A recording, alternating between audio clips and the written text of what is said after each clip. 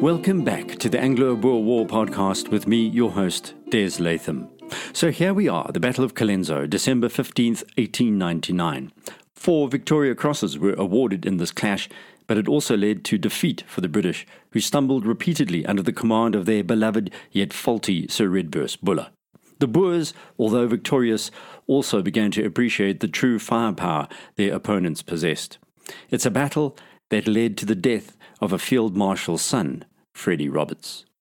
J.B. Atkins, a reporter for the Manchester Guardian, wrote about the battle and said, "Never had there been such an extraordinary sight, an enemy so conspicuous on one side against an invisible enemy on the other." That, in a nutshell, was the reality. As we heard last week, Buller had no real maps of any worth and had changed his mind at the last moment, ignoring the advice of the locals. But he did exactly what the Boer General Louis Botha thought he'd do. Buller had originally decided to skirt the town of Colenso and its long rolling hills in order to march his men more than 20 kilometers away to the north and then to cross Potgietersdrift, where the approach to Ladysmith was easier and the hills were further back from the Tugela River, which meant the Boers holding the high ground would be further away. However, Buller fretted about the distance between the drift and his reinforcements, not to mention the field hospital, which would then be a significant 40 kilometers away. Buller changed his mind. He'd rather cross the Tugela River, which was flowing strongly, in a more direct route closer to his railway-supplied support, and that was through the town of Colenso. The British force was vast, at least in terms of African warfare. 19,000 men arrayed themselves against the Boers as they began the bombardment of Boer positions on the tops of the koppies across the Tugela River starting on the 14th of December, which, by the way, just happens to be my birthday, 24 hours before hostilities really began. But the Boers were not on the top of the koppies, and like their colleagues over 1,000 kilometers away, they ogled the explosions as if viewing a malevolent fireworks display. They were at the bottom of the hills and hidden. Already at Marcusfontein, so far away, but only a few days earlier, the Boers had figured out that the British artillery couldn't hit targets using a flat trajectory as well as they could lob their shells to the top of hills. Furthermore, the Boers' new strategy involved firing their rifles straight at an approaching line of soldiers rather than from the top of the hill. Think about it. You miss the first person if you're shooting horizontally, but you could hit someone else, or maybe 2 with one shot. The positions down low also worked in favour of the Boers because it meant the skittish Boer commandos could not retreat too quickly when the British attacked, which had been a problem throughout the campaign. Witness what the Free State commander had done at the Battle of Modder River, for example. Botha had other problems too. He placed one of his Krupp field guns on the koppie nearest the railway line, but after one of his men defected to the British, he was forced to move the field gun down the hill and the Krugersdorp commando off that ridge. Botha was awake early before the sun rose on the 15th of December and peered at the lines of British as they began to move. He had been convinced that the British would remain near their railway and their ammunition supply and would attempt to cross the river in the vicinity of Colenso and wouldn't try a flanking manoeuvre, and he was right. General Louis Botha decided therefore to entrench along a 14-kilometre front from Hlangwani Hill to the slopes of Red Hill in a gamble that he'd read the mind of his adversary correctly. On the day of the battle, 15 December 1899, Botha had 4,500 men and an artillery consisting of 4 guns and a pom-pom, versus the English, who had more than 20. And before the battle, Botha had insisted on stringent security measures, which included camouflaging his defence works and gun emplacements. Trenches were skillfully sited in the tall grass along the flats, and the soil dug up was strewn around so as to leave no visible mound. The Boers also posted dummies and false gun barrels of corrugated iron from the hilltops pointing to the south, thus the British bombardment. 2/3 of every commando had to man their defences at night, 1/3 during the day. No lights had to be seen at night, smoking was prohibited, and scouts were out on the plain day and night to watch and report on the enemy's movements. It was these scouts who had sometimes done away with Buller's reconnaissance units. Botha's biggest problem was Hlangwani Hill. It was on the wrong side of the Tugela, on the British side, but its height and strategic location was crucial. We heard in the last podcast what had happened when Botha's commandos suddenly decided just to withdraw from their position on Hlangwani on the 13th of December. We need to understand that if that hill was taken by the British, they would have been able to bombard the left flank of Botha's line. So, on the 14th of December, lots were drawn, and the Wakkerstroom and Standerton commandos then occupied the hill, without the British being aware that the most strategic high point in the area had been without protection for almost 2 days. Botha's plan was in some ways similar to that adopted by Koos de la Rey at the Modder River. His men hide until the British advance across the river, then they would wait until the soldiers had fully crossed before opening fire from point-blank range. His artillery was hidden in the hills north of the river, and his men were lying in their trenches, which could not be seen. The British would be trapped with no line of retreat if they crossed the river in numbers. The Boers would wait like coiled mambas and open fire when thousands of the British would be in range. It would have been calamitous. Botha had hoped to destroy Buller's army in that single action. It didn't quite work out completely as he wanted, as we'll see, but only because of the stupidity of Colonel Long, who did something courageous, albeit sublimely crude, and in doing so actually saved thousands more British while losing his own life. Botha had thought out his plan. He was gifted as a leader, taking control of complex logistics and also able to think on his feet, while Sir Redvers Buller had no real plan, besides the initial attack option, and as we'll see, could not take control of large numbers of men and was plagued by indecision. At first he wanted to outflank Colenso, then he decided to attack on 17th December across Potgietersdrift. Then he changed his mind again and decided on the direct route and set the time and the date, December 15th before dawn. An artillery bombardment on the 14th of December had produced no apparent results, leading some of Buller's officers to wonder if the position was even defended.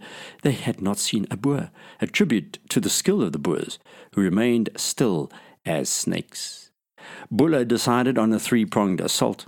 On the left, Hart's brigade was sent to find a drift or shallow ford across the Tugela west of Colenso. Early on the morning of 15 December, Hart gave his men half an hour's parade ground drill, then led them in close column towards the bridle drift. It's South Africa in the summer. The dust hangs in the air. Flitting through the dust are insects of all kinds. Birds of all types sing. Just to add more difficulties for the British, though, the Tugela River was partially flooded, courtesy of rains higher upstream overnight. On the right, Lord Dundonald's mounted brigade would strike Hlangwani. In the centre, Hildyard's brigade would attack straight down the railway line, just as Botha hoped. Of all the British, though, it was Hildyard who understood the Boer tactics best. Littleton's and Barton's brigades were held in reserve. So, on the left of the British line, Hart's Irish brigade left camp at around 4:30 a.m., advancing on the river soon after dawn. Far away on the opposite hills, Louis Botha was awoken. His men said that there were a lot of lights being observed moving in the British camp. He knew instinctively that this was the British assault. So Hart, his orders were for his brigade to cross by bridle drift. Accompanying Hart at the front of his brigade was a Zulu guide who indicated that the route was to the right into one of the large loops in the river. In fact, bridle drift was on a straight stretch of the Tugela, well to the west or left as they marched. They were marching directly into one of the most indefensible positions an army can take, called a salient. Hart's staff remonstrated that bridle drift lay further west and that the loop was a death trap, but crucially, Hart chose to follow the guide's directions. It is clear that the guide was confused, and he indicated Bunt drift, which was inside the loop, not bridle drift. It didn't help that the guide, believe it or not, spoke no English either, and none of the English there spoke Zulu. Small details like this lead to thousands of deaths. Furthermore, Hart was an officer obsessed with delivering an attack in close order with fire controlled by volley. As with other British officers in the early stages of this war, he had no concept of the effect of massed magazine-fed rifle fire of the sort the Boers were about to unleash on his soldiers.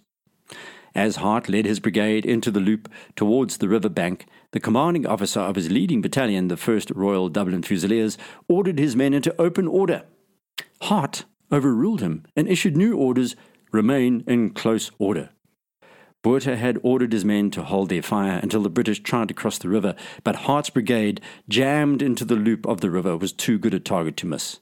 The Boers opened fire, and Hart's brigade suffered over 500 casualties before they could be extricated. Worse, by heart believing in the close order formation or keeping his men in hand, as he would say, when they came under fire across the river, he still refused to let the tight formations open up, let alone finding cover immediately. He thought the old British way of rushing forward in a tight unit with bayonets would suit. So for the Boers, it was tantamount to shooting fish in a barrel. The battalions repeatedly tried to extend to the left and locate the bridle drift. On each occasion, Hart recalled them and sent them back into the loop. For the troops who knew that Hart was wrong, it must have been excruciating. The soldiers of Hart's 4 battalions now spread along the riverbank in the loop, but they were unable to identify any fordable part of the river which they could cross to the Boer side. Various groups tried to swim across. Several soldiers actually drowned.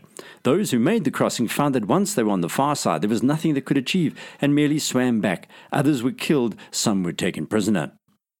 The attack on the left stalled under devastating fire, and in 2 hours, Hart's men suffered 532 casualties, or approximately half the entire British loss for that battle. Can you imagine the pure weight of death had the Boers succeeded in their brilliant plan to entice the British into a trap and then butcher them like antelope? Buller eventually called for a retreat from the loop. Many soldiers managed to crawl back out of the salient, but some were still caught as a small Boer party sealed it off under the flag of a military truce. But in the centre, things were also going awry after some initial success. Hildyard's brigade had been slow to start moving, and his foolhardy artillery commander, Colonel Long, was about to be immortalized as he rushed ahead, breaking the basic rules of engagement. Artillery behind men, now it was men behind artillery. Colonel Long had commanded the British artillery at the Battle of Omdurman in the Sudan and been commended for his aggression in moving the guns in advance of the infantry to fire with great effect, although Kitchener was concerned at Long's impetuosity. It was Long, for example, who dispatched the train to Chivoli on the 15th of November 1899, leading to the capture of Winston Churchill and 80 other British soldiers. Long's orders at the Battle of Colenso were to remain behind Barton's brigade and use his naval 12-pounders, which came under his command, for the long-range work in support of Hildyard's attack on Colenso, the town. But Long was short on patience. He was a student of theory and had read a German work on the use of artillery, which outlined how the Prussian artillery had been particularly effective in the Franco-Prussian War of 1870, merely by pushing the guns as far ahead as possible, often in front of the infantry. Long was a keen advocate of advancing the guns, but the Franco-Prussian War was fought with single-shot weapons, not magazine-loaded, super-fast-firing modern rifles, which were now slung over each Boer's shoulder. Long resolved to move his 2 field batteries forward towards the river to enable them to fire more effectively on the Boer positions, without waiting for his brigade. 2 of Long's subordinate officers objected to this risky move, but he didn't listen. Long sent forward 2 scouts, who returned further to report no sign of the Boers, so he presumed it was safe. He ordered the 14th and 66th field batteries, with the naval 12-pounders, to move to a position close to the river. The 2 field batteries moved forward, overtaking Hildyard's brigade, and took up positions opposite a small defensive structure called Fort Wiley. Long formed his guns up into a parade ground formation. He stood and surveyed them with a loving eye and prepared to open fire. It was at that moment the Boers opened fire on him from the far side of the river. Along with the devastating rifle fire, a Boer 1-pounder pom-pom and a second field gun also fired on the British gunners. Within minutes, most of the horses of the 2 batteries and 2/3 of the gunners were dead or wounded, including the battery commanders. Long himself was shot through the arm and liver, was urged to order the survivors to abandon the guns and escape. Long is reputed to have retorted, "Abandoned be damned, we never abandon guns." Watching through his telescope, Buller shouted at his staff officers, "See what those guns are doing. They seem to be much too close." After a while, one staff officer returned, "They're all right." Buller wasn't convinced. "Surely they must be under rifle fire," he said. "They are a little," came the answer, "but they seem quite comfortable," said the staff officer. So it's a bit much to concentrate the blame for the loss merely on the commander-in-chief. Everyone seemed to think they were in on some kind of picnic, except for the British under direct fire. As the Boers fired on Long, only a single gun was dragged into position and fired back. It had only 2 gunners still standing, one of whom was immediately shot, and the other dropped and crawled back to cover. The few survivors lay in a donga behind the gun line with the injured Long, who was reported as crying out in delirium, "Ah, my gunners are splendid, look at them," as he bled to death in the African dust. Meanwhile, the naval 12-pounders, hauled by slow-moving oxen, were far in the rear of the horse-drawn Royal Field Artillery batteries. 2 of the naval guns had just crossed the donga when the Boers opened fire. All the oxen in these 2 teams were killed outright, leaving the sailors to manhandle their guns to safety with the remaining 12-pounders.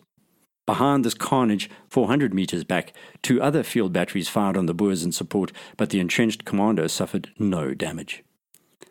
Buller then moved forward himself to see what was happening and lay in a donga, which is a deep hole, less than a kilometre from where the Boers were firing. He began to issue orders, and then he stood up. The Boer sharpshooters seemed to sense who it was, and bullets began raising puffs of dust around him while their artillery ranged in. Then the inevitable happened. Buller was hit in the side by a shell fragment and crumpled for a second before straightening and said he'd lost his wind but felt better. In fact, he'd been severely bruised, but he hid this from his men. Later, and in what must only be a Victorian form of masochism, Buller was quoted as saying, "I wickedly confess I liked it very much." He was speaking of the battle, not of the wound. But the point is made. However, his personal physician wasn't so lucky. Captain Hughes, who at that point was hit in his lungs by a Boer bullet and fell, blood frothing from his lips, to die shortly after. General Buller directed Captain Schofield to call for volunteers then to recover the stranded guns, and Queen Victoria's grandson, Major Prince Christian Victor, Captain Schofield himself, Captain Congreve, and a certain Lieutenant Freddie Roberts, Lord Roberts' son Freddie, took up the invitation. In military terms, you call this a suicide mission. Freddie Roberts was desperate for recognition so that he could be accepted at the Military Training Academy, the entrance exam for which he had failed by a record margin. He had disgraced himself and his father. He had to make amends. The 4 officers with 5 teams of horses and limbers galloped over the open ground to the guns under a storm of fire. Congreve tells the story of his friend, the poor Freddie Roberts, who was slapping his riding crop against his leg and laughing. "All we could see was little tufts of dust all over the ground, a whistling noise where they hit. My first bullet went through my left sleeve and just made the point of my elbow bleed. Next, a clod on my arm, then my horse got one, then my right leg, then my horse another, and that settled the question. He plunged, and I fell about 100 yards from the guns." Christian, Victor, Congreve, and then Freddie Roberts were all shot and wounded. Boer General Louis Botha had seen what was happening to Long's artillery, and had quickly moved extra men into the trench overlooking the donga to ensure that the guns would be lost to the British. The suicide mission had ridden straight into a reinforced section of Boer trench. The remaining 3 teams under Schofield and Nurse reached the guns, hitched up 3, and began to return to cover. A shell then hit one, turning the gun carriage over and bringing down the team. Only 2 guns reached safety of the 12 originally out front. A further attempt to retrieve Long's guns was made from the right by Captain Reid of the 7th Battery, but he was forced to abandon the venture after losing half his men and horses to Boer rifle fire. In the meantime, and in the centre, Hildred's men had managed to cross the mighty Tugela River in places, in scenes similar to the rush for the beach through water at D-Day in 1944. By 9 a.m., the position of the British was that Hart's brigade was withdrawing from the river loop on the left. Hildred's brigade had made progress in actually taking the town of Colenso and reaching the river. Long's guns were abandoned in the open position near Fort Wiley, but they were all out of ammunition, and with surviving crews in cover in a donga and out on the right, not much better. Finally, Dundonald's mounted brigade was clinging to the slopes of Hlangwani, which was on the right, in the face of substantial Boer numbers. While this was going on, 2 entire infantry brigades, Hildred's and Barton's, were close enough to have rushed support forward to the guns, but with Buller focusing his attention on the battle on the left, he missed a trick. Soon after Long's guns were abandoned, the attack on the right began. Dundonald's men advanced on foot towards Hlangwani, and as we saw, had made some progress up the hill, but they were outnumbered. Buller still had not realized how important Hlangwani Hill was to the Boer position, but his subordinate Dundonald had, and he called for reinforcements. However, Buller then dithered. While he did so, things had changed in the centre, where Hildyard's brigade began its advance into Colenso. It was clear this commander had a much better grasp of modern warfare than Hart or Buller. For example, his brigade advanced in open order, sometimes crawling and taking advantage of any available cover. Very modern. Finally, it reached the buildings in the town. From there, they were able to concentrate their own rifle fire back on the Boer trenches on the far side of the Tugela, causing the Boers to fall back to a second line of trenches. For a moment, these Boers were exposed to the British artillery, but the retreating men were incorrectly identified as British troops, and they escaped without being shelled. This is the umpteenth time in Natal that the British were confused about who was who. Hildyard was now in a good position to take the town and threaten the Boers further north of the Tugela, but he needed reinforcements and ammunition. Half of the British force was still unused, yet none came. It's hours into this Battle of Colenso, and Buller still has a chance to take the high ground. It's 9:30. Despite the disaster on the left and the loss of Long's guns, the attacks on the right and the centre were poised for success. All they needed was men to be moved forward, and then victory. Buller had 8 infantry battalions in reserve. He had 19,000 men versus the Boers' 4,500. It should have been a rout. This was the first time Buller had been in command of a battle where he had devised the plan, and from his viewpoint, everything was going wrong. An hour later, at 10:30 a.m., he ordered Hildyard to retreat from Colenso. Finally, at 11 that morning, he ordered a general retreat. The guns were abandoned. Even the retreat was not well handled. Several parties of men never received the order to pull back and remained in place well into the afternoon.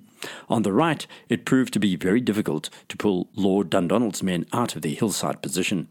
Their retreat was not complete until after 2 as well, and the cost, well, more casualties than the number registered in the original attack. The disproportionate casualties on the two sides demonstrate the ineptness of Buller's strategy and his inability to think quickly enough. Boer losses: 8 dead, 30 wounded. British losses: 145 dead, 762 wounded, 220 missing or prisoners, a total of 1,137 men. Buller was distraught. He sent a message to General White, the commander in Ladysmith, which was besieged, suggesting that White should surrender after destroying his equipment. White was shocked. At first he refused to believe the message was genuine, and when it was confirmed, he refused to even consider surrender. Buller also spread his gloom in messages to Britain. It was clear from his telegraphs that he did not think he could win. One to Lord Lansdowne is particularly notable. Cable, 15 December, 11 p.m. My failure today raises a serious question. Stop. I do not think I am now strong enough to relieve White. Stop. Colenso is a fortress. If not taken in a rush, could only be taken in a siege. Stop. I do not think either a Boer or a gun were seen by us all day. My view is that I ought to let Ladysmith go. Lansdowne was stunned. When we step back from this frenzied battle, there are some points to make. For example, the Boers were far from confident of victory. The garrison of Colenso had fled across the river and taken shelter. The Boers on Hlangwani could be driven off the mountain if Buller had sent even one of his battalions to assist Dundonald. The assault on the left could be relaunched across the correct bridle drift. Only 2 of Hildyard's 4 battalions were in action, and the 8 battalions of Barton's and Littleton's brigades were uncommitted. Less than half of Buller's infantry was in action. Yes, but that's the benefit of hindsight. Yet, it is some of Buller's own officers who were saying just this on the evening of 15th December, but he had lost his nerve. It was also the assessment of the German General Staff, by the way, in their subsequent review of the South African War. They had military observers at Colenso and said that Buller's army was not beaten, it was Buller himself who was defeated. So the sun set on this brutal day, and after dark the Boers crossed the Tugela River, captured the men left behind, and retrieved the 10 abandoned guns. Following the Battle of Colenso, Buller took Dundonald's, Hildyard's and Barton's brigades back to Shibboleth, sending Littleton's and Hart's brigades further back to the huge 10 town of Freer from which they had left. A full-blown retreat.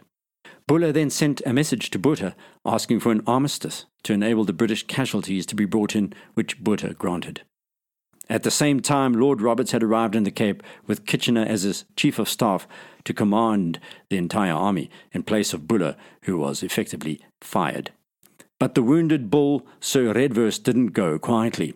As a parting gift to his men who loved him so much, he would send them to an even more brutal battle in a short while called Spionkop. So let's sum up. Lieutenant Freddie Roberts died of his wounds. His father, Lord Roberts, was overcome by grief at the loss of his only son. On Lord Roberts' arrival in South Africa, he came near to collapse as he heard an account of the battle. It was a cruel irony that both Frederick Roberts and Prince Christian Victor had been given appointments as officers on the staff to protect them from unnecessary danger in view of their status, one as Lord Roberts' only son and the other as Queen Victoria's favourite grandson. But now Freddie was dead, although he won a Victoria Cross for valour. And Prince Christian Victor survived the battle, but was to die of typhoid in South Africa a year later, while war still raged, causing his grandmother much grief and pain. For the British, though, a small propaganda coup. A 14-year-old bugler was shot twice and lost his bugle in the waters of the Tugela. His name was Bugler Dunn. He was invalided back to Britain and lionized by the press. Eventually, Queen Victoria presented him with a brand new bugle in a much publicized event that boosted British sentiment. Then, on the 16th December, General Louis Botha sat back and wrote his report for Paul Kruger, the President of the Transvaal Republic. At 3 o'clock in the afternoon, the enemy, having been repulsed at all points, began to retreat along the entire length of the front under cover of their big naval guns, leaving behind on the battlefield their dead and many of their wounded. He wrote as a kind of understatement. Botha continues in his letter to Kruger, and herewith I think I have discharged what I considered to be my duty, namely to provide you with a reliable and true report of the Battle of Colenso, the battle in which it must again have been clear and obvious to the most blinded that the Lord of Hosts fought this battle for us. Back on the battlefield, the stretcher bearers, or body snatchers as they were called, were hard at work burying the dead. One such body snatcher was Mahatma Gandhi, the future Prime Minister of India. As we heard in podcast 12 last week, he had made his way to the front to assist as a stretcher bearer. In fact, he'd formed an entire unit of 300 stretcher bearers. Well, it's here we must end for this week. Next week, I'll talk about the fallout from the battle, and we'll also discuss what was happening across the war front and some of the cities under siege. In the meantime, please don't forget to rate this podcast on iTunes, and you're quite welcome to send me a direct message on Twitter. That's at Des Latham. That's at DESLATHAM. At Des Latham. Goodbye. Tot ziens.